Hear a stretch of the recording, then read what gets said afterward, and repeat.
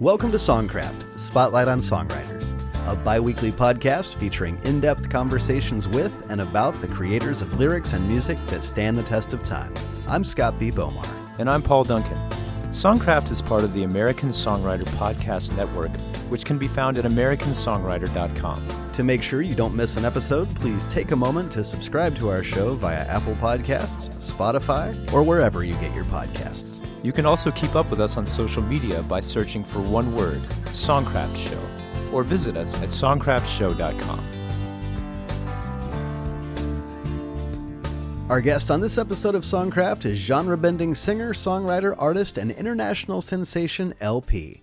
She joins us to chat about everything from writing Rihanna's double platinum top 10 single Cheers, Drink to That, to her own artist career, which has yielded classics such as Lost on You, which reached #1 in 18 countries, to her much anticipated upcoming 6th studio album, Churches.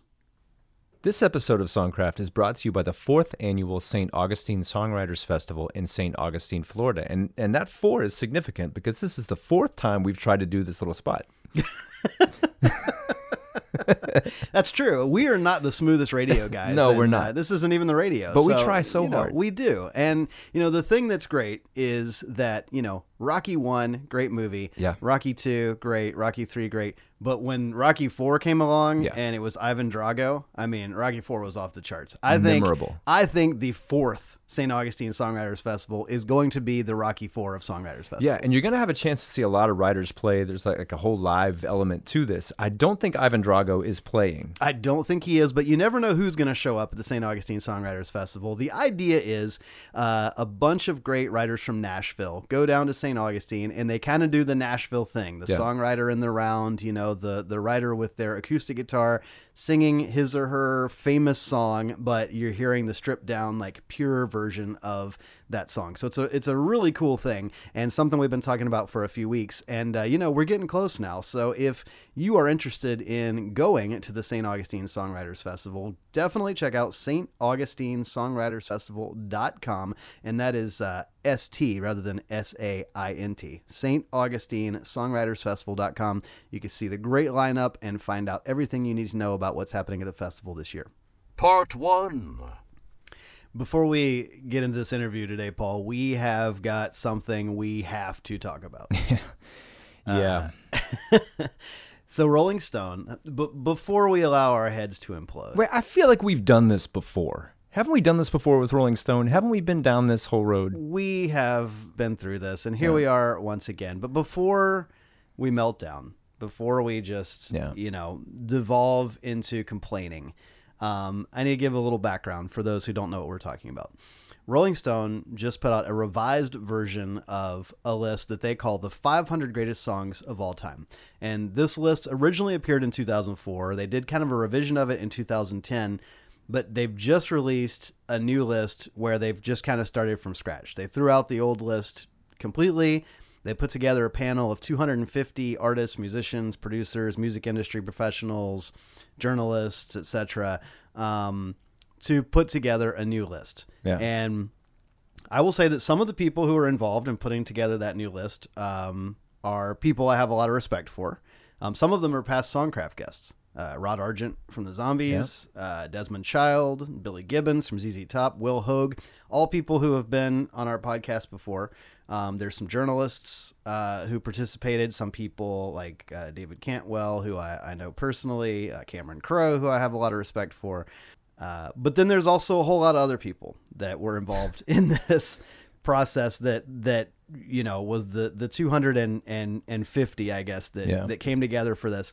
I don't know if the guiding principle on these type of things is let's get this right or let's spark debate so that people talk about this and then people go click on it and read it, right? Well, that seems to be the way news operates nowadays. So I'm going to assume that that's what this is for because This is not a serious list. Yeah. I'm just going to come out and say that this is not a serious list. No, this is it's a mess. And I will say there's things about it that I like and we'll talk about that, but it's more fun to talk about what we don't like. You know what I kind of want to do? I want to encourage our listeners. Would you pull it up online? You can pause this podcast right now. I kind of want you guys to be able to look at it while we're talking about it so you can see this carnage. If you go to Rolling Stone's website, it's put together in a way where it's there's multiple pages. But if you just Google Rolling Stone 500 Greatest Songs of All Time 2021 list, you should be able to find just a list of it. And while you're pulling that up, I want to talk about a couple of issues that I have with this. And the first we don't need to dwell on because it's just really simple and obvious, but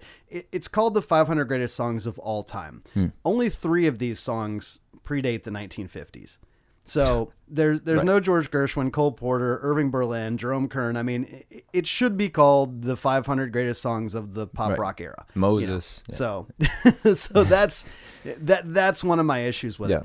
But I think that even my bigger issue, and I know, Paul, that you feel the same way, is there is a difference between a record and a song. Yeah. And that's a key distinction here. And it's really evident because Killing Me Softly with His Song is on the list twice. The Fugees version is number 359, and the Roberta Flack version is number 273. That's ridiculous. So, it's the same song. Yeah, it's the same. So the list isn't recordings, it's songs. You also have Mr. Tambourine Man by the Byrds and by Bob Dylan. Bob Dylan, wrote the song. But that's 2 songs that appear on the list twice in different versions. So I think what they meant to say was that this is the 500 greatest recordings of songs. Yeah. I mean, because it doesn't make sense otherwise. Well, here's another problem. Let me ask you a question. Who are the best writers out there? How about country writers? Country writers, sure. I just looked through the top 150. Right. Just scrolled through them real quick. There's 3 country songs in there. Interesting. Okay, you're talking about it, and I thought maybe there's like a whole thing that these are supposed to be songs that are kind of rock songs because you got Johnny Cash who kind of like straddled it a bit. Right. You know? George Jones, He Stopped Loving Her Today is number 142. Wow. So I know they're considering country songs. Right. Yeah, there are country songs on the list. But you're telling me that out of the top 150 songs of all time, only 3 of them are country songs? Yeah, that's a misfire for sure. That's craziness. Yeah. And then, there are the things that are there, and then there are the things that are not there. In the top 50, you barely squeaked one Elton John song in. Right. At number 47. Yeah. That's crazy. Your top Beatles song is at number 7. Yep. And it's Strawberry Fields Forever. You're telling me that's the best Beatles song? No, that's not in the top 10 best Beatles songs, much less the top 10 best songs of all time. I think that the other issue I have with this is how do you really know how significant something is until time has passed? Right. I remember hearing Ken Burns talk about like when he's doing his documentaries, how do you know where to stop? And I remember him making a comment that basically you can't even evaluate the historical significance of something until it's at least 20 years old. Yeah. Because you have to get some sort of context, you have to get perspective to really see. And so when I see a song like Old Town Road on this list, which again, great record, not a great song. There is a difference. Right. But it came out in 2019, and that's a song that feels very much, it casts a long shadow if you're talking about songs that have come out within the last 5 years. Yeah. How will we view that song 15, 20, 30 years from now? I think that there's a perspective issue there. Well, I mean, these things are bouncing around. I mean, there was a time when everyone agreed that A Day in the Life by the Beatles was probably the greatest song out there, right? Now it's not even the greatest Beatles song. So we've seen something happen with time on these lists. So that song is sitting at number 24. A Day in the Life barely squeaked in the top 25. And I'm scrolling through them, and I find this song at number 20, Dancing on My Own by Robin. Yeah. I don't know that song. Yeah. I've never heard that song. It came out in 2010. Maybe I missed out on some sort of segment of the pop revolution there in 2010. But I would say that not only am I surprised to see that on this list at number 20, you know who else I bet is surprised? Robin. Yeah. I mean, Robin's PR person is loving it though. Absolutely. Pick up the phone. Seriously, pick up the phone. Well, the other thing that's weird to me is, you talk about records versus songs. Like I Will Always Love You is in the top 100, which I agree with. That's a fantastic song written by Dolly Parton, but the version on the list is the Whitney Houston version, which is fine. Dolly's version and Whitney's version are both fantastic. We shouldn't even have to think about versions. Yeah, it should just be the song. All Along the Watchtower is on there. Bob Dylan's song, but it's the Jimi Hendrix version.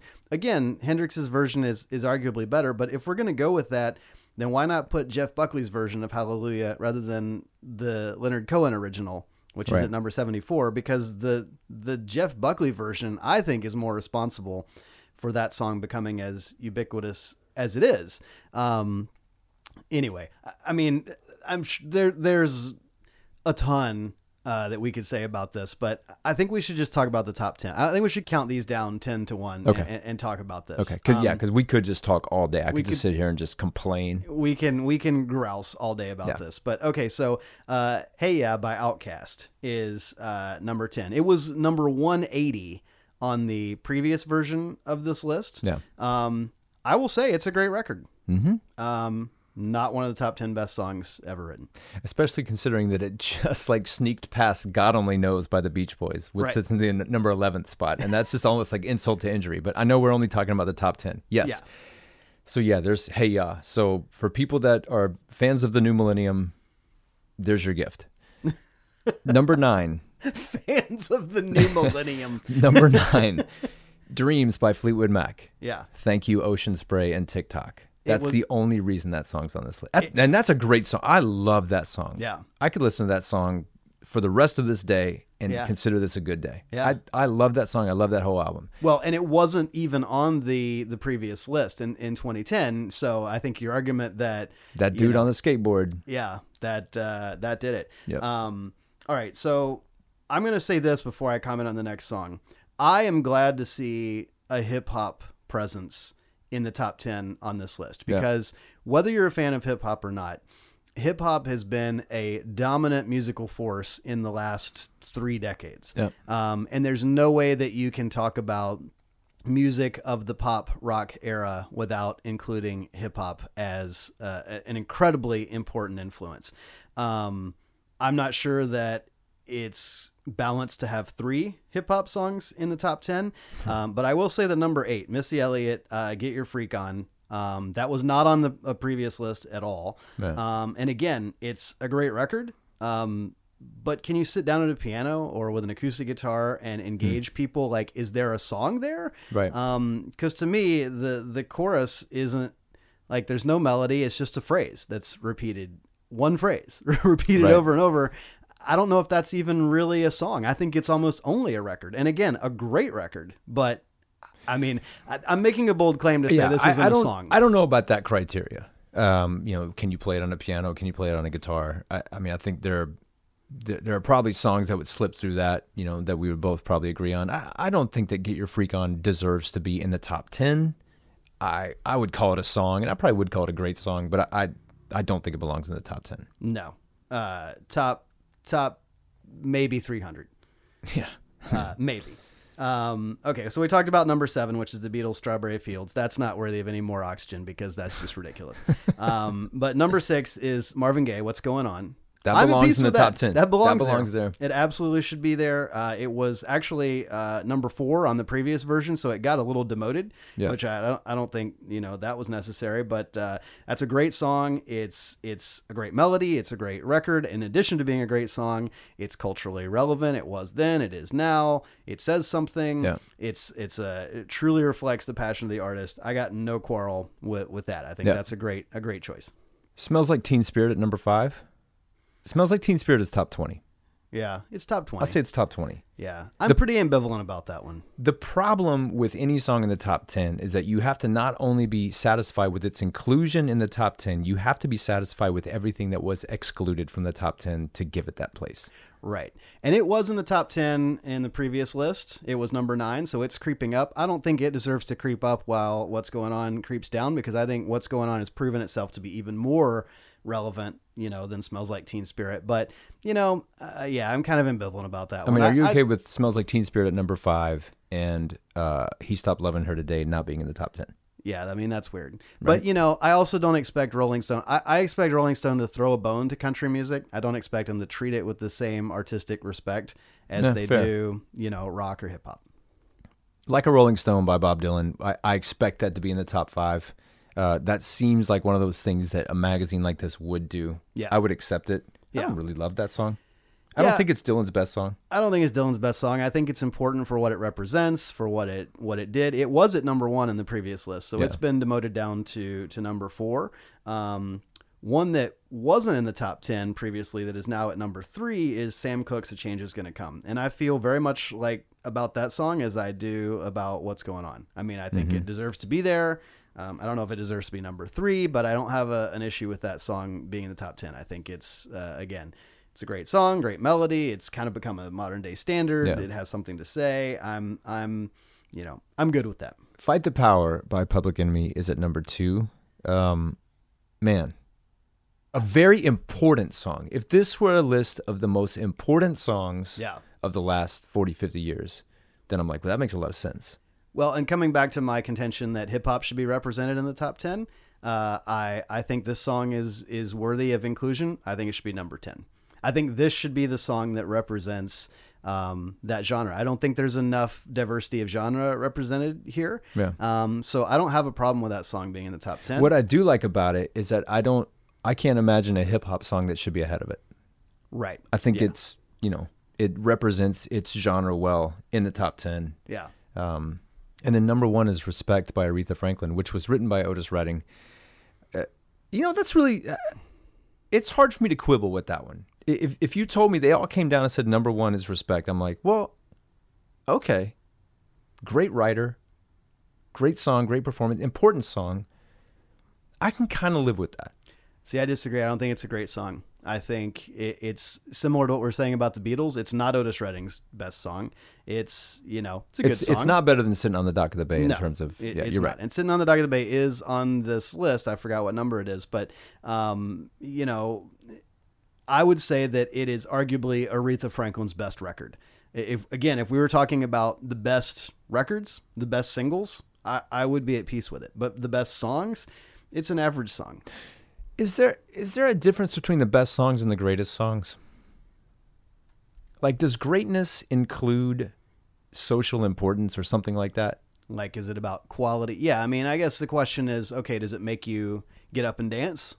Does it make you cry? It became a feminist anthem. That's true. I mean, there's an importance to that. If you look at the top 5, "Respect," "Fight the Power," "Change Is Gonna Come," "Like a Rolling Stone," "Smells Like Teen Spirit," and then on into "What's Going On," "Strawberry Fields Forever." I could keep going. These are all songs that made a huge impression and changed things. Right. And if that's the criteria, okay, but again, it comes back to record versus song, because that was not Otis Redding's intention.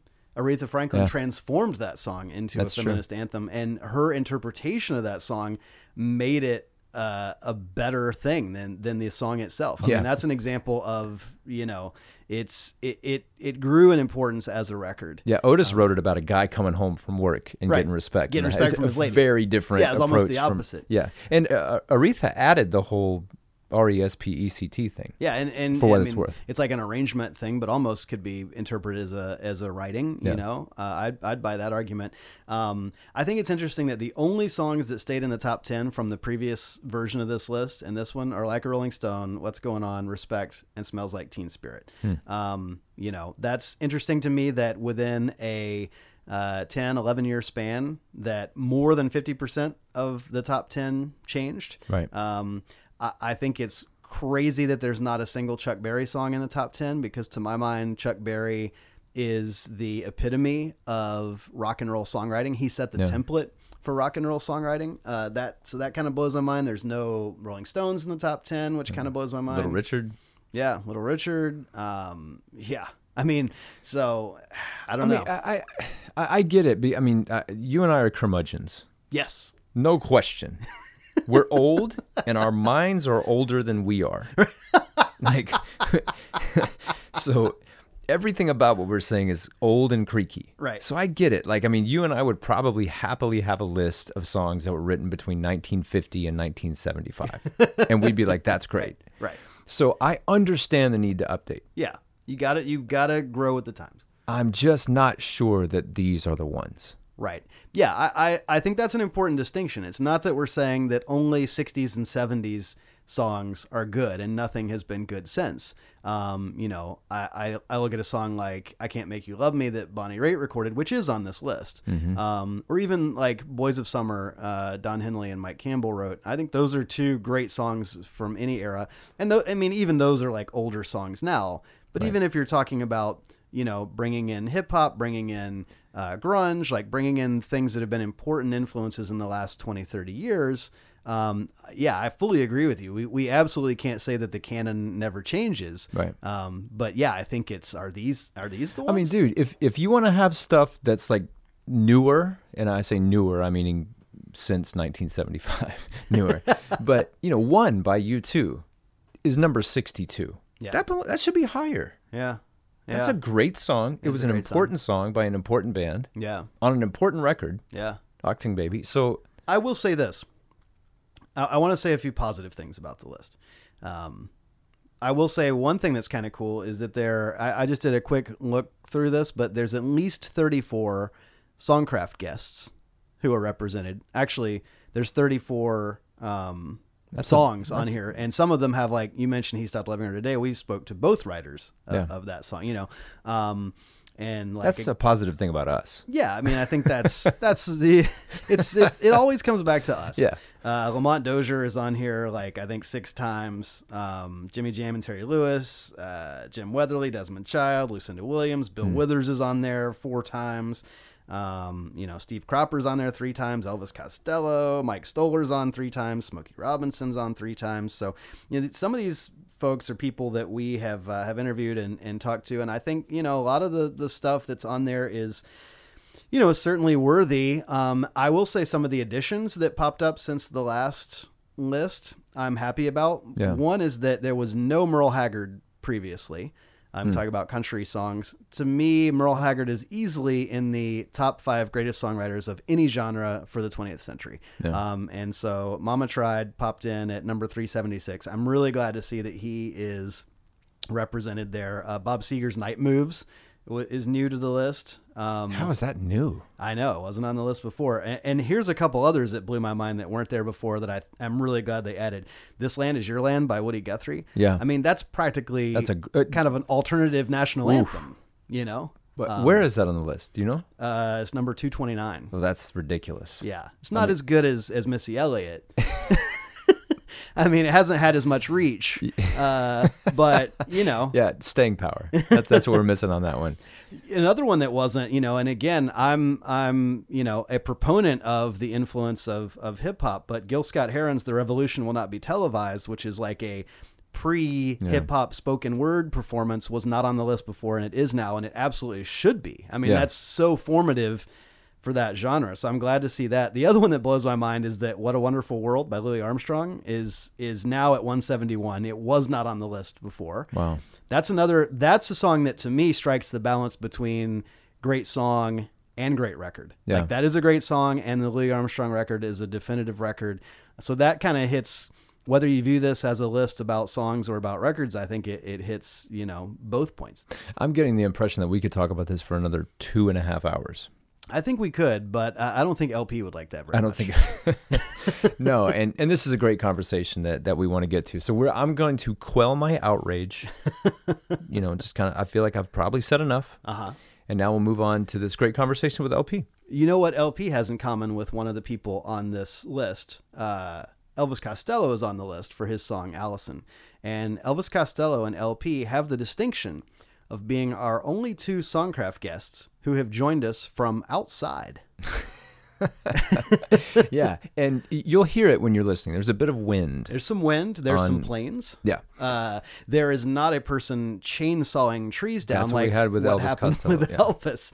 But yes, LP spoke to us from, I'm guessing, perhaps her back porch, or it doesn't... The beach. The beach near LAX. I don't know. It doesn't matter where she was. The point is that she was outside. So you will hear a little wind interference. You'll hear... There's actually some birds chirping, which is quite nice for part of it. It's sort of, you just feel like, hey, it's just LP sitting here talking to you on the back porch, having a drink, you know, relaxing. Bluebird on her finger. Yeah, Mr. Bluebird on her shoulder. So just want to give you that little heads up that there's a little bit of audio interference, but still, fantastic interview. Yeah, you even sound good. Yeah, I mean, and that's rare. Part 2.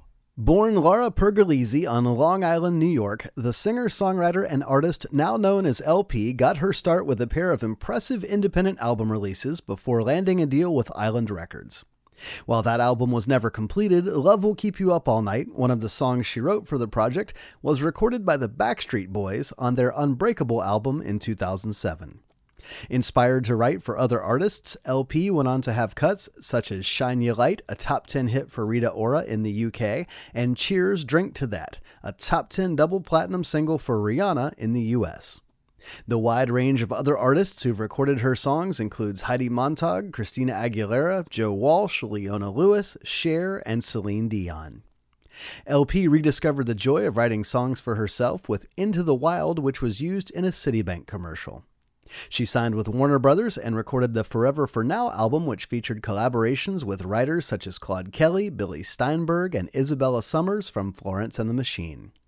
She moved on to Vagrant Records for the Lost on You album, whose title track has garnered over 455 million listens on Spotify, over 750 million views on YouTube, and chart-topping status in nearly 20 countries.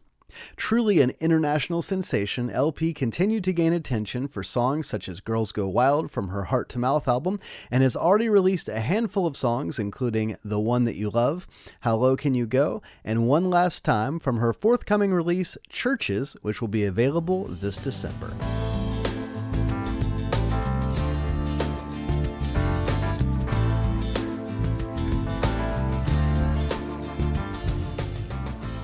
LP, welcome to Songcraft.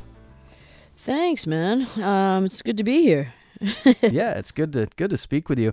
Now, I was at Danny Harrison's Whammies party in January of last year, which is like this great party in a club with a bunch of different performers getting up and singing with a house band. And you got up and sang a Roy Orbison song. I think it was It's Over. It's over, yeah. But it was like jaw-dropping. It was amazing. In a night of amazing performances, it was a standout, amazing performance. And I realized, like, you know, so much of your artistry is about the live interaction. It's about, you know, seeing you on stage, seeing you connect with an audience. And as a creative person, as a person who is a songwriter, but also a singer, talk a little bit about how live audiences inform your artistry when you are kind of apart from that audience, you know, creating. How does your relationship with audiences kind of inform what it is that you do and how you write songs? You know, it is interesting, you know, as it goes on, as far as, you know, like I call it kind of like, when I'm on stage, sometimes I get this, like, this feeling of responsibility in a way, you know, like you kind of like, I'm like, oh wow, I got to keep doing, you know, this, you know, like almost like, and then I go and I get in with my producer or songwriting partners or whatever, and I call it like reporting from the field.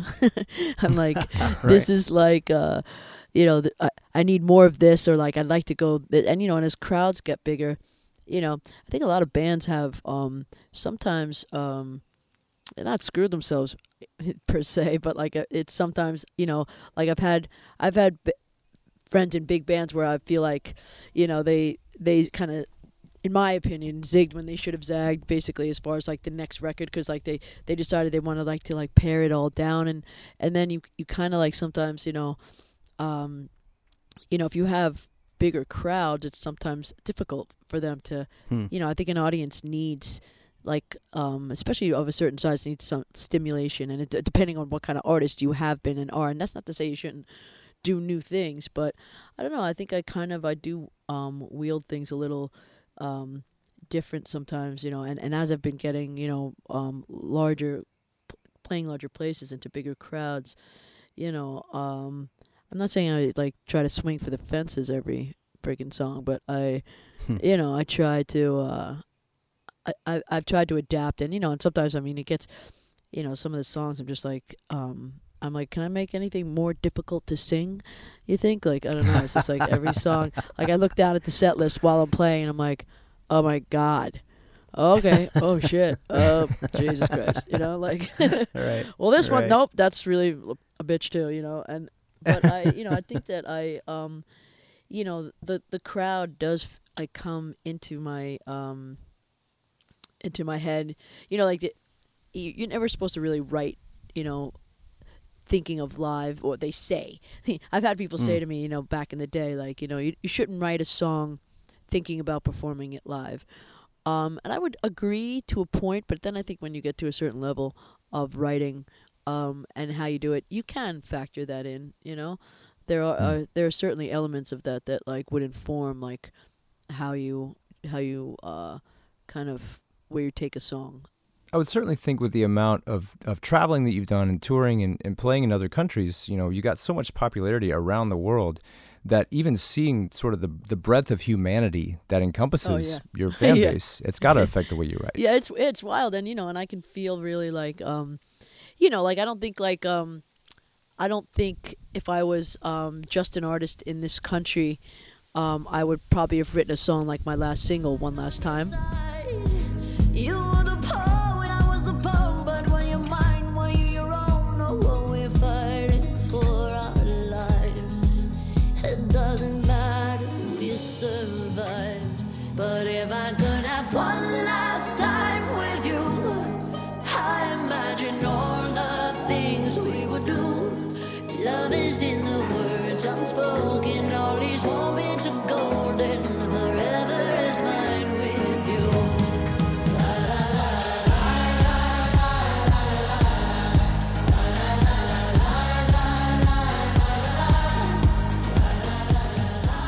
It feels very natural to me to be like, you know, traveling the world, you know, playing to, you know, very different, you know, diverse groups of people, you know, and I can see why my music appeals, you know, to some countries more or whatever, you know. I don't know. It's interesting. I find it fascinating, and but I do think that there is like, it's even down into a more universal thing for me now, and I feel it's just like, and you know, one of the things I've been afforded, I don't know why, but I think, and it happened because I was writing only for other people for a while and thinking that was all I was ever going to do again. You know, like I truly thought from the years like 2009 to the end of 2010, I was writing songs for other people only, and you know, I've already had 4 record deals at that point, like 2 majors and 2 indies, and you know, I didn't think there was another bite at the apple as far as like, you know, like a higher level of being like an artist. You know, I might have released indie stuff or whatever, but yeah, I think when that happened, it kind of made me explore all these different genres to try to like be a writer in all these different genres, so that I didn't get like left behind with like one genre that I write for, like, you know, rock, pop or something like that, you know. And and then it kind of, and I think what I noticed, even like when I was on major labels, like from like 2006 2009, on the Def Jam and Universal, and I was like, I must have written like almost 140 songs, and so I was so all over the place, and they didn't know where to put me. Like, they put me in all these different directions. So anyway, speed ahead, you know, not so speedily ahead to 2011 when I get signed at Warner Brothers. Like, I'm like writing, I don't know, just added a lot to my writing, and now I feel like, you know, when people ask me what genre my music is, and I don't really. Not from some like lofty douchey place of like, oh, it can't be categorized, you know, like, but it's not. It's like, it's kind of like got a fluidity to it, you know, of genre, and and I love that, and I think, and you know, I feel like not every artist gets to do that. Some people get locked into genres, and people expect a certain thing from a certain, you know, and I don't know. I try to keep it loose as I can. Yeah. Well, you mentioned One Last Time, which is one of the tracks from your soon-to-be-released album, Churches, and it's got a great video with Jamie King that already has about 15 million views on YouTube, and it's a great song. I'd love to hear a bit about the writing of that one in particular. That one was, you know, a lot of songs. Most of my songs are like written in a day or two, you know, but this one was like, also because it's just like there's a lot going on, and I was traveling. I was on tour, and my producer and co-writer, Mike Del Rio, his band was opening up for me on this European tour. And then when it ended, a week and a half later or a week later, I had a private show in Cyprus or something like that. And I didn't really, it wasn't going to be, money-wise, it was stupid to go all the way home and all the way back with my guitar player. So right. we had to stay in Greece. It was absolutely a must. So we stayed in Greece for a week, and in Athens, and this was actually my first song I wrote with my new guitar player, Alex Feder. And I would love to kind of bring all the guys in at one point, just so people have like an investment, some publishing and stuff like that. And I enjoy collaborating so much, and just to see, and it's always good. And I really liked Alex's songwriting and stuff. But so yeah, he came in on this one with Mike and I, and I don't know, that la da da da da da, that part popped out, and and it just felt like I kind of was like, am I allowed to write a song that sounds like that? Wow, weird. But like, that's the thing, I just do, like, I kind of like, and that's I let myself do whatever the hell comes out, and and so we had that part, and we didn't have a verse or anything yet, and that was like, I think that was like in summer of 2019, and then in December of 2019 I went to Cabo San Juan to like do another burst of songwriting for this record, and we were there for like almost 2 weeks, and worked a little bit more on it, and got some verse ideas, and then but it was taking shape, but it was still a little slow. Like, I wasn't sure, and the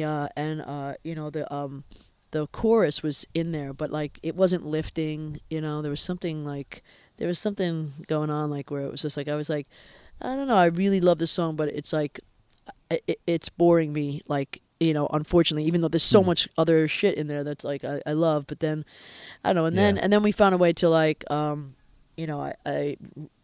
did a different melody take on the One Last Time kick into the chorus, and that really helped, and then that inspired us to finish it, and I had like, it was interesting because we put it away, whatever, it just it was left in the like working on stage with other songs as well, and then the pandemic started, and right. and then life took on all kinds of new interesting meanings, and I feel like it really became, that's when the first inspiration came, and it felt very like, I don't know, I wrote several different stories for the verse. I even to the point where like my managers, and I don't usually do this, and they don't usually do that to me, but they just were like, because of the power of the chorus, they were like, could you make it maybe less romantic, and right. It's like, normally I'd be like, can you go suck a bag of dicks, but I, sorry, can you say that on a podcast? You should say whatever you want. Yay, woohoo! Yeah, so I, but I was like, I get it, you know what I mean? Let me give it a pass, and so I wrote this whole, I believe one of the lines in it was like, another year, another beer, or something like that, like shit like that, like just like kind of like soccer stadium, like fucking, like. Men, people, like whatever. And then that didn't feel right. And then, I don't know. And then I just was like, this whole story, like just about, how precious, like, I mean, these were those early pandemic days where like, like people saying goodbye to like parents via FaceTime, what? Yeah. Like, wow, yeah. Holy crap. Like that was like blowing my mind, so. So yeah, the song became imbued with all this, more depth and more, it's like, yes, it's got romantic leanings and stuff, but it's about life in general. And I wanted a song that reminded me of like, I always love that song, Those Were the Days, once upon a time there was a time, like that. It's like, it's just like, no matter, you could like another 100 years, that song will seem like 1,000 years old still, you know what I mean? Like, it's just like, it's just one of those songs, and like, I wanted this to feel like that kind of, that really, I don't know, like old school kind of like feelings of like, of what's important and how it's, like just people sitting there like thinking of their life with a glass of whiskey or whatever. Yeah, love it. Well, we talked a little bit about how your music has taken you to, the ends of the earth, but you actually came from a place that kind of had all the countries contained there in one area, in the New York area. And I'd like to talk about, your upbringing, your environment, and how that kind of shaped you as a songwriter, what you were hearing and what was around you at the time. I mean, I don't know. Like, I have to say, like, I was a little bit shut off from it because I didn't grow up thinking I was going to do this. You know what I mean? I was raised, like, in everybody's an academic and, and it was like, you're going to be a doctor or a lawyer, It's one of those families, I have a Italian-American family and, that doesn't speak Italian anymore, because everyone wanted everybody to be like, American and integrated and educated and all that. I don't know why that. I don't know why continuing to speak Italian as well wouldn't seem like the educated move, but whatever. It's like stupidity. But yeah, I just I listened to a lot of. I was out of the loop because I grew up listening to like my mom's favorite stuff like opera and show tunes and my dad liked Elvis and Johnny Cash and stuff like that. So it was kind of, I was in a bubble, you know what I mean? I think I didn't start really kind of, when I first started really like paying attention to music, it was more like, then it was like Nirvana and, Green Day and Jeff Buckley and stuff like that, and I think Jeff Buckley, for me was a pretty big moment just because his voice and the fact that he was doing this like, Freddie Mercury's like that too, but this was more, of, my time. So I was just like, wow, this guy is like, he's like doing it how I'd like to do it. And I don't do it like him, but like, obviously, but there was like, I don't know, that just kind of, I loved like a voice like that doing the kind of music he was doing, and still like keeping it like this, like this kind of rock and roll choir boy shit, and, I don't know. I thought that was really inspiring. And then the songwriting, like I couldn't even believe, like Kurt Cobain is like a mythical creature to me. It's like the songwriting wise, it was just like, what the hell is this guy? Like, how is he doing this? Right. And so I don't know. And songwriting was really, the biggest thing for me is really, the songwriting. I mean, yes, and that was the thing, like, because of my voice, I got a lot of attention from my voice always, and, I remember being very kind of like, I'm not going to be one of those singers that they start writing songs for. I can't let them do that. You know what I mean? I don't accept it. In fact, I remember hearing like Joan Osborne's, like, we're seeing Joan Osborne and like, like as far as like her that record that like blew her out of the water, like the big one with the What If God Was One of Us, and it's the only song on the record that she didn't write, and I was like, of course it is. I was like, and I was like very aware of like shit like that, and I was like, I can't allow that to happen, because I don't like, so, but I didn't know what the hell I was doing. I mean, I really got an education in writing when I signed my deal with Island Def Jam in 2006, and I embarked on this, like, they basically put me in a room with every up-and-coming, established, and gigantic songwriter you could think of, and it was like, wow, like, I couldn't believe what I was, like, and that's when, like, it became, like, a job, like a real job, and I remember, and, I was a pretty decent student in school, and so it became, like, almost like that kind of thing. Like it was like I went to songwriting school or something, and I'm like, I mean, I'm writing songs with the guy who wrote True Colors, with the guy who wrote like Living on a Prayer, like these like huge like anthems and stuff, and what like it was really really really interesting and difficult and scary, and but it was great because it made it like a job for me, and I still do it to this day. Like, like I'm always collecting shit, like as far as to write about, and in my phone, like voice memos and all the things. but I like set up these writing things for myself, or my managers or whatever, and like even these trips that I do now, and it's just like I just make it like it's like, I don't ever feel like, oh, I have to be inspired. I make the studio time and then I do it, and my brain just, it's like Pavlovian kind of reaction. I just start writing, Pavlovian. Yeah. But yeah, it's it's that process. I don't know. I wanted to just kind of piggyback on, because you did have a couple of independent albums, Heart-Shaped Scar in 2001 and Suburban Sprawl and Alcohol in 2004. And after that period is when we see you emerge as a songwriter for other people with Love Will Keep You Up All Night, which the Backstreet Boys recorded. 'Cause love will keep you up all night. It's not something you can't decide. One day you're all alone, the next you're crying on the phone. Love will keep you up all night. You gotta taste the sweet divine to get to the other side. Love will keep you up all night. If I don't tell a living soul. I'm curious because that was kind of coming off the back of your period as being signed to Island Def Jam. Was that a song that you had was kind of your song and it wound up getting covered, or was that when you kind of intentionally started writing for other artists? No, that was like, so that was the weird thing, is that like, I wrote these like I said, 140 songs in that 3-year period, and then this song gets picked out of the group of the crop. It's a song I wrote for myself with this guy Billy Mann. I remember I was up, I was writing when I wrote that song. We were about to start another song when we finished it, and I got a phone call. My father had died. It was like very like I always remember that song, that session, obviously.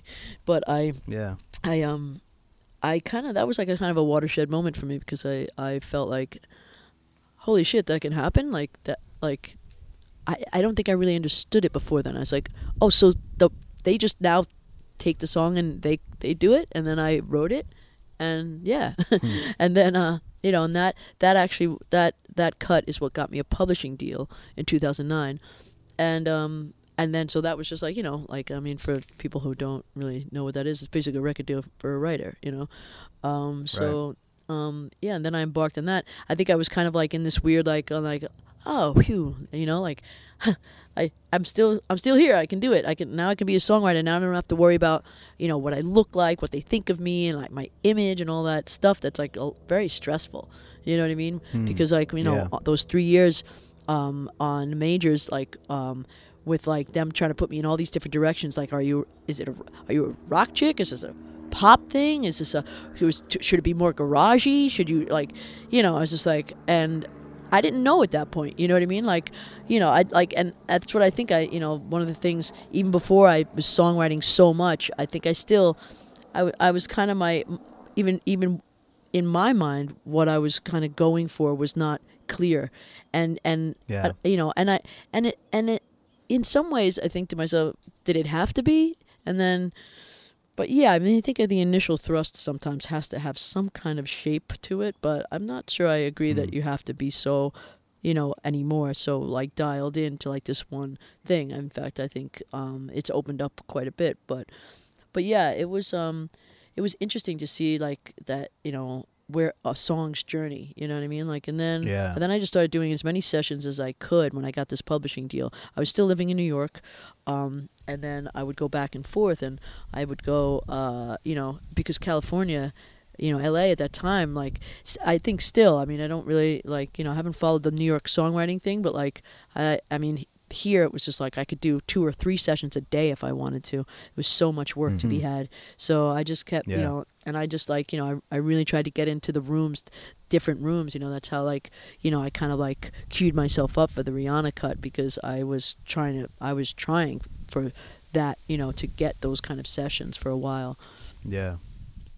I wanted to ask you about the Rihanna cut. In particular, we're talking about Cheers, Drink to That, which was a top 10 double platinum single in the U.S. And, for a lot of writers, that would be like the pinnacle, and the idea of continuing to do an artist's career would fade from a lot of people's mind to be like, well, I'm doing this now. Look at this amazing success that I've had writing for artists like Rihanna. But you kind of, you were having some big successes as an artist right then, kind of right on the heels of that. So I'm curious how that all worked out together in the timeline. It's interesting actually because, to be honest with you, my artist thing kicking in kind of, normally if I was just writing, that Rihanna cut would have like been a big moment because then I would have been invited in all these rooms, and I was, and it was like to write for this person, that person, but then I was like literally when that song came out, that was supposed to be the first single off that record, and it became the last single.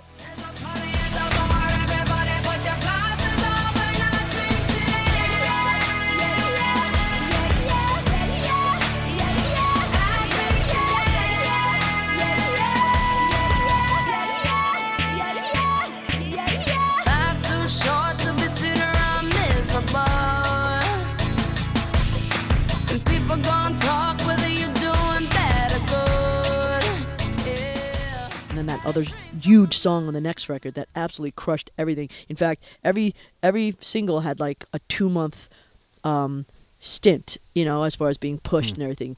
That one was mine was 1 month because it was like that other song came out. I forget what it's called now, but it was "We Found Love." Yeah, and that was like was arguably one of her biggest songs since like Umbrella or something like that. But anyway, that the timeline of it was interesting as far as for me, because that was, I signed to Warner Brothers, I think in like September or October of 2011.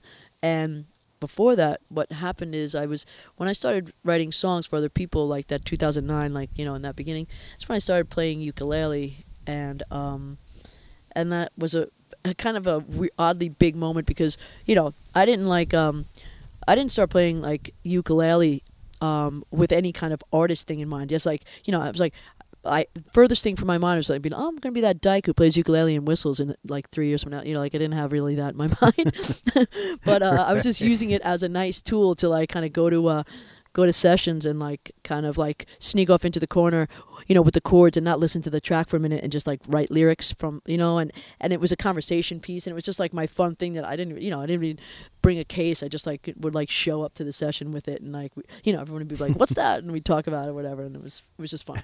And, but then it became, I don't know, I started doing all these like, doing these little whistle ditties. I call these like bedroom kind of like songs just for myself, and it was like it was interesting because I was signed.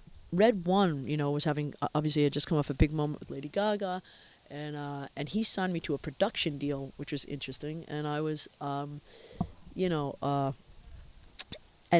as a writer, like I would tell some of my writing partners like that he signed me, and they're like, oh, as an artist, and I was like, yeah, and they were like, oh wow. Cool. It's like I want to write with you for that, and and I was also I was performing every like Thursday night at this club called Bardot. It's like a live band karaoke kind of thing, and so many people doing it. Like I would be writing with like Nicole Scherzinger one night, and we'd go down there and we'd both sing songs, in front of this band or whatever, and so it was like a whole scene, and I already had experience under my belt and touring and all that stuff. So I would get on stage and, people had never heard of me, obviously, or whatever. And then I'd get up and, like, crush some crazy cover, and of, like, Black Dog or some shit. And they'd be like, what the hell is this? And then I started getting people were coming just to see me there. In fact, they opened up another club, and this club Sayers. And there was always, like, I would pack the place all the time. So there was this buzz happening at that time about me playing live, and then I was writing, and all my writer friends were coming, and then like record people started coming, and I got these new managers at the end of 2010. I was still signed to Red One, and they were signing me as a writer, but they were like, we still think you kind of have it in you to be an artist again, more like, you do what you want, but like, we're kind of behind you as far as like, And I don't know if that encouragement did something, but I was playing the ukulele, and these songs started to pop out. I wrote that, the song Into the Wild, and this song called Forever for Now, and Tokyo Sunrise, And yeah, so it was like kind of coming together like that. And I remember, like, you know, with Into the Wild, I was like, wow, this is like possibly what I've been searching for my whole career, as far as like a sound that sounds and feels like me, like to the core. You know, like I could never picture giving that song to anybody else, or anybody else singing it for that matter, to be honest with you. 1, 2, 3, 4. Somebody left the gate open. You know we got lost on the way. Come save us and runaway train gone insane. How do we not fade? How do we not fade away? How do we not into the world? You know, one of the greatest things of being a songwriter for me, but it's a very solitary enjoyment. It's like how you like getting better at songwriting is something only you can really measure, and it's kind of thrilling. You know, to be honest with you, I'm like, oh crap, like I've gotten so much better at this or that, you know, but only I know it. You know what I mean? So I just like, you know, I have my little moments in there, you know, and I remember that being, you know, one of those moments where I was like, oh wow, I found something. Holy shit, you know. And and so I was playing these songs, you know, for my managers obviously, and they were like kind of like, holy shit. And I remember the first time, you know, so like I said, I was building up this kind of crowd, like this like following at these clubs. And then I remember one time I was like, I remember everybody, I could feel this little bit of a like this nuance in with people like talking to me, like kind of like, oh yeah, I mean, it's all well and good. You're so amazing at this, like kind of covering the things. But what about your stuff? You know, what's that going to be? You know, are you working on your stuff? And I was like, I am, you know. And then I remember one night I sang like, I sang a Michael Jackson song and I sang a Zeppelin song. And then I was like, I hope you guys don't mind. I'm going to sing one of my own songs. And they were like, oh my God, please. Yeah. You know, and this is a room of like 300 people. And I sang Into the Wild, and everybody freaked the fuck out because I don't think they were expecting that. You know, they were like, I mean, I thought it was going to be good, but I didn't know it was going to be this, you know, this song, you know, like it was like I don't know, I could feel the crowd, you know, the stuff I feel all the time now, but like, you know, there's nothing quite like getting this visceral response from a crowd of people. It's wild, you know. Yeah. And it was really, I knew I was onto something, and it was like, holy crap, this is cool, and it felt really good. It didn't feel forced. It didn't feel, you know. So, and then a friend of mine who was like a budding kind of like manager person was like, you know, I got this email from somebody about something they need for a commercial, and I swear to God, it sounds like that Into the Wild song you're doing. You have, you want me to send it in? I was like, yeah, you know. So I didn't even have the fucking demo yet, really. Like I had a really, really rough thing, and I was like, you know, told PJ Bianco, who he and I wrote it together. He produced it, and he got it together really quick, and then I found out I got this huge Citibank commercial, and this was before I was even on Warner Brothers. So it was all happening at once. Right. Like so the Rihanna song was coming out. I got this Citibank commercial. Warner Brothers was looking at me. And then they signed me. And then the commercial came out and kind of went viral. And oddly, they never capitalized on it. Rob Cavallo, who, you know, very talented man, but kind of like didn't jump on it and wanted to reproduce it, and never like serviced it to radio or to iTunes for that matter when the commercial was crushing, you know. And I mean, that commercial ran for 2 years actually.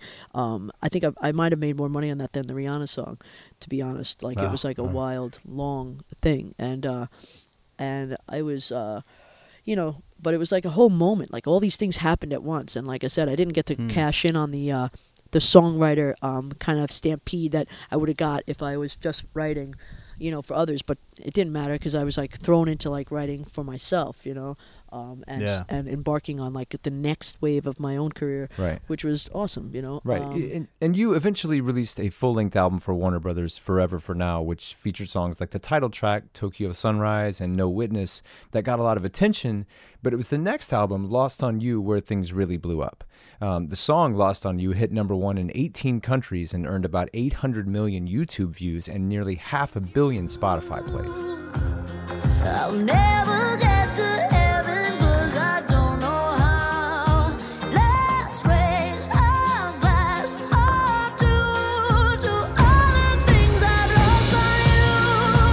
Oh, tell me how they lost on you. Oh, just that you could cut me loose.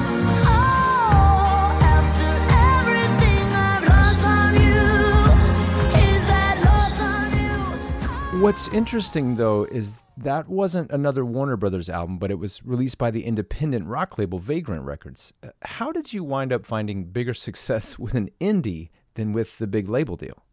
That wave kind of like, as many things happen, Warner Brothers, it's like they put a live album out, which got me a really nice amount of heat, and it was very like critically accepted. And then Rob Cavallo, I got robbed because he had all these. He had a triple Green Day record that he had to work on, Josh Groban, all this stuff, and like pushed, and the record didn't come out for like 2 years.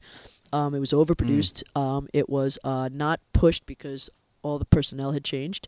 And then I went in to the new guys and I played them Lost on You, and a week later they dropped me.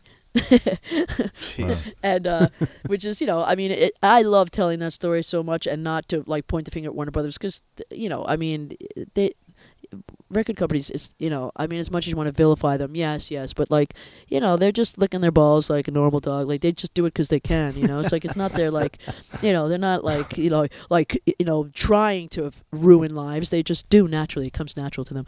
But I was I just love that, like, I was then dropped. I had a $1.6 million bill with them, which was wiped clean, which is amazing because I'm basically living in that house right now, like, that I would have not had because I was paying that back. And right. And then I signed to Vagrant Records, which was my dream. Always, like I'm an indie artist. That's where like I'm like people who say like, oh, you're so big in the rest of the world, and the States and not as big in there. But I'm like I'm for me, I'm bigger in the States than I ever thought I ever would be, but bigger than I was trying to be. So I got all the things I wanted. To be honest with you, but it was just like Vagrant then got eaten by BMG, and then my shit started to like pop, like Lost on You, like. I've told the story 1,000 times, but Lost on You found its way to this Greek label that, like, the guy DM'd me and was just like, hey, can I, I'm trying to get in touch with the record label. They won't answer me back, but I really think your music would work here. I want to license it, And I didn't know what licensing was at that time. I thought he meant he wanted to put it in a film or something. I just gave him my manager's info, and the next thing I know, like, my manager's telling me, like, a month or two later, he goes, yeah, it's charting in Greece. I said, what's charting? What do you mean? It's on the charts. I was like, what do you mean it's out? It's like, yeah, they put it out on the radio there. And I was like, we licensed it. And then he explained what it was, which is basically, another record company, buys the license, and then they can put it out under their label. And then we found out that Italy wanted to do that. Then we found out that France wanted to do that. And BMG let us. When France started, BMG was like, yo, wait, what's happening here? Like, and then then it went to all these countries, and we worked it out with them, and they were cool, and like allowed us to like license to all these things. And I'm no longer on BMG. I have I was free after that record, and so I'm now with Soda Records, which is my manager's record label, and for this record, right. And now we use all the partners in all the areas of the world that worked, and then we have new partners, this company Pios and all this stuff, and it's really. Honestly, getting dropped was the best thing that ever happened to me.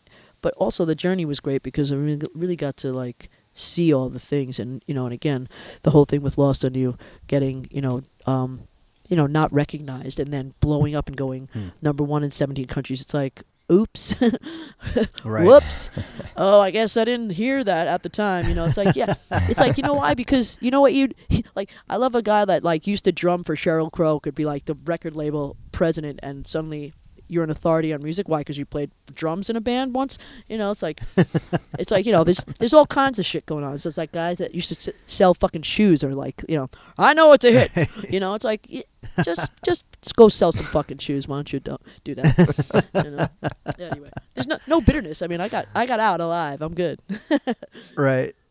Well, Lost on You was a song that you wrote with Mike Del Rio and Nate Campany, and those guys are, also the guys that your more recent singles, The One That You Love and How Low Can You Go, same team, obviously a winning combination. Talk a bit about how you guys work together and what it is about the three of you that seems to make the magic. It's really cool. We're like a band. I basically call us a band, like my band, because I don't know, there's just like this, and I write differently with them than I do with other people. Like, I'll do things, I'll start things a little different. I'll write all the chords, or in other songs. With us, we like we just throw a lot out there. We've got like, there's just this like teamwork. I don't know, it's like hard to explain, and we just start on something and then we just start like kind of dialing it in together, and I feel like Mike is also like just knows how to I love when I work with a producer that can make the song, like as I'm writing it, as it's unfolding, make it sound like it's already exists in a way. I don't know how to explain it.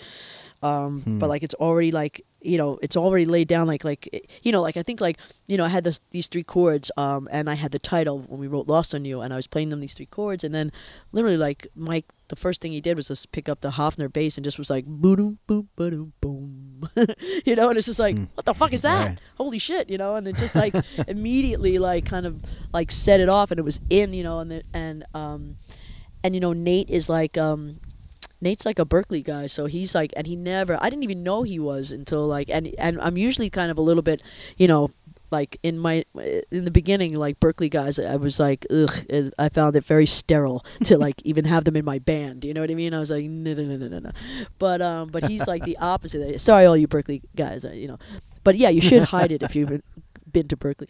No, I'm kidding. But it is kind of nice to find out later. You know what I mean? It's like like finding out your girlfriend was a stripper. And I digress. 1 second. So anyway, I found Nate is like really like amazing at like, I don't know, he'll just be like, you know what, if we put this chord in, it'll sound like a modulation, but it's not, like shit like that. You know what I mean? Yeah. And you're like, this motherfucker, like what? So he's, I don't know, and he also like, he's so encouraging. Like I know whenever I spit a melody or a lyric and he like has this smile, and I just know, I don't know, there's a lot of, it's like making the love, it's like kind of hard to explain, but it's it's definitely, I think we just like kind of really listen to each other. And I mean, we had this song, When I'm Over You, that I remember, like, as an example of, like, something I didn't want to happen again. Like, I don't like that song because, in my opinion, it wasn't finished. It needed another hook. And I knew it, and I kept saying it, and I kind of, I wouldn't want to tell this to Mike in front of him again, but, like, he didn't strong on me. He's not really like that, but he was like, nah, I think it's great. I think it's done, and I was like, it's not, like, and and I just like, and now I know, like, to trust like instincts like that. And we really, again, when I say like the reporting from the field thing, I'm able to bring back things that I think like would, like, moving forward kind of like suit me better, or like or what kind of songs we need, how we need to move, how they need to move, but it's like, and Mike just keeps getting crazier better all the time. He's also the kind of like low-key, or is the guy who cracked the code on how to record my voice, like it was like very in danger very often of being overproduced, like compressed, like with the compression or whatever it is.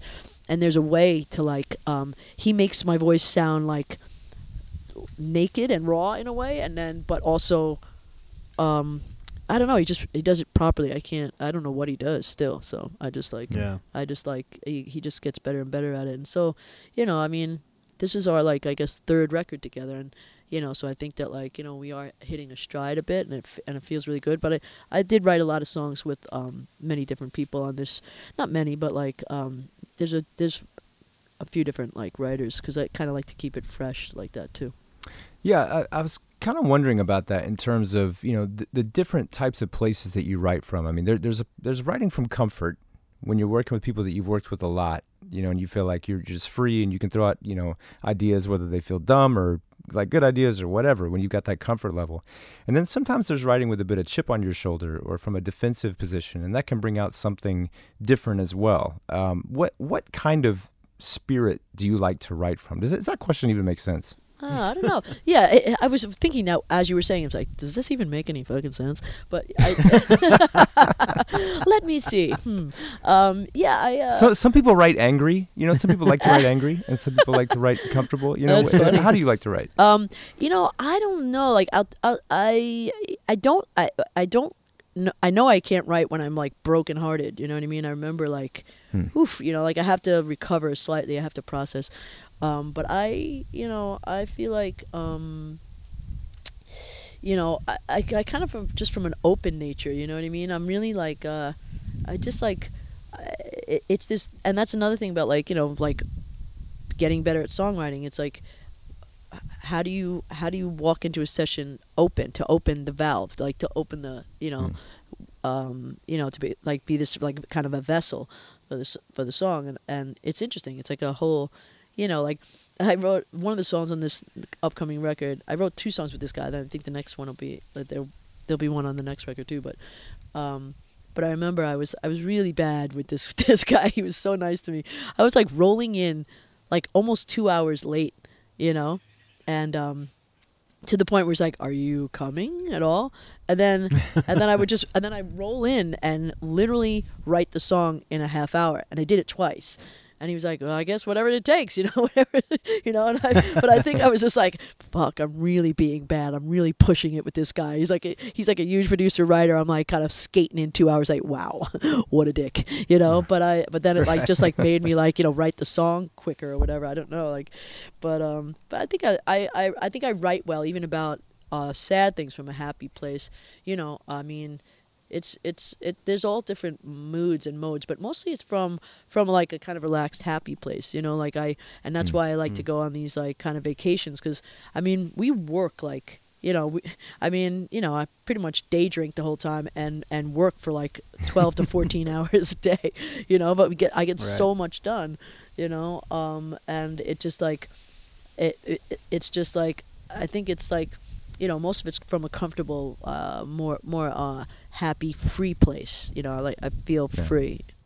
As you get song ideas, do you tend to kind of store them up and say, okay, well, I'm going to set up another trip, or I'm going to set aside a block of days and I'm really going to focus on the writing? Do you write in a structured, scheduled way like that, or do you do those type of trips, but then also kind of just, if an idea comes, you might carve out a couple hours that day to just sit down and get it done? What kind of routine do you typically have? I just make sessions, you know what I mean? I decide like what I want to do, like who I'd like to like kind of write with, and then I'll bring in ideas, and it's mostly I just schedule them, and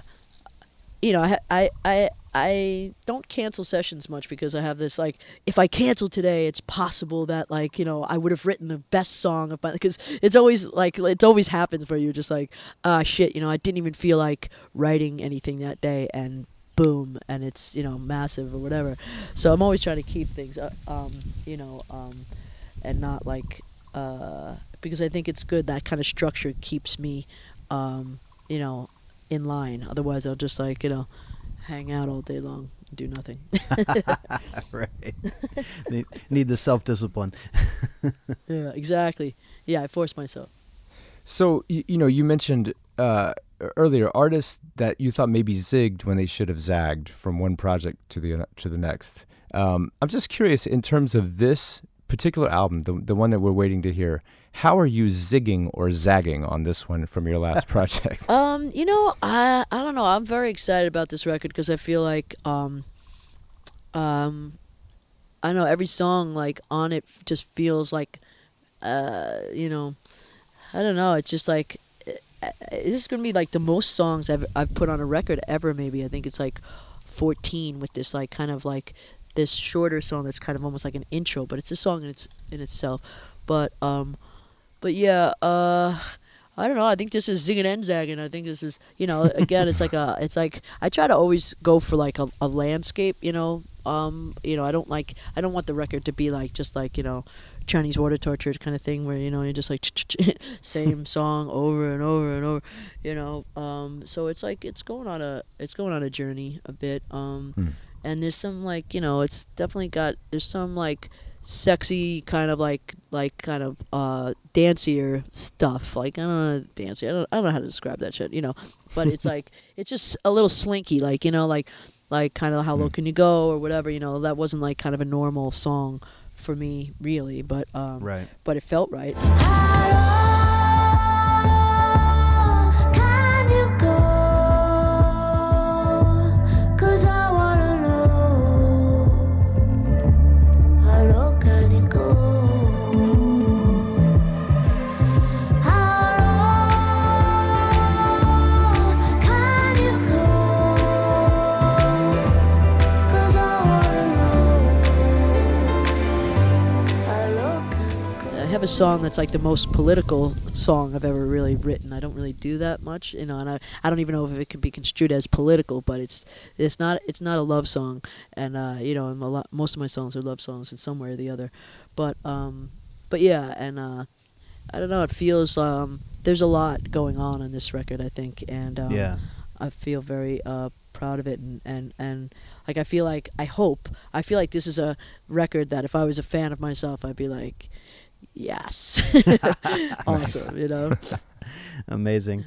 Well, LP, this has been a lot of fun. Thanks for sharing your thoughts on writing with us, and can't wait to hear the new record. If the singles you've put out so far are any indication, then we're in for a great one. Thank you so much. I really appreciate that. It's really nice talking about you.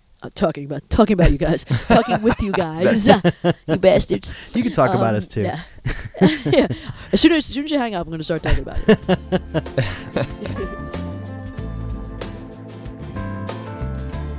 Thanks for listening. We'd love to stay connected with you, so please take a moment to subscribe to Songcraft via Apple Podcasts, Spotify, or your podcast app of choice. If you like the show, we ask you to consider rating us and leaving us a good review. Word of mouth is important, and letting other potential listeners know what you think of the show helps us tremendously. You can also sign up for our email list at songcraftshow.com and find out how to help support us at patreon.com/songcraftshow. And you can follow us on social media by searching for Songcraft Conversations on Instagram and Songcraft Show on Facebook and Twitter.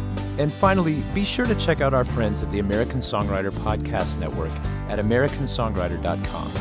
Thanks, as always, for listening and for your support.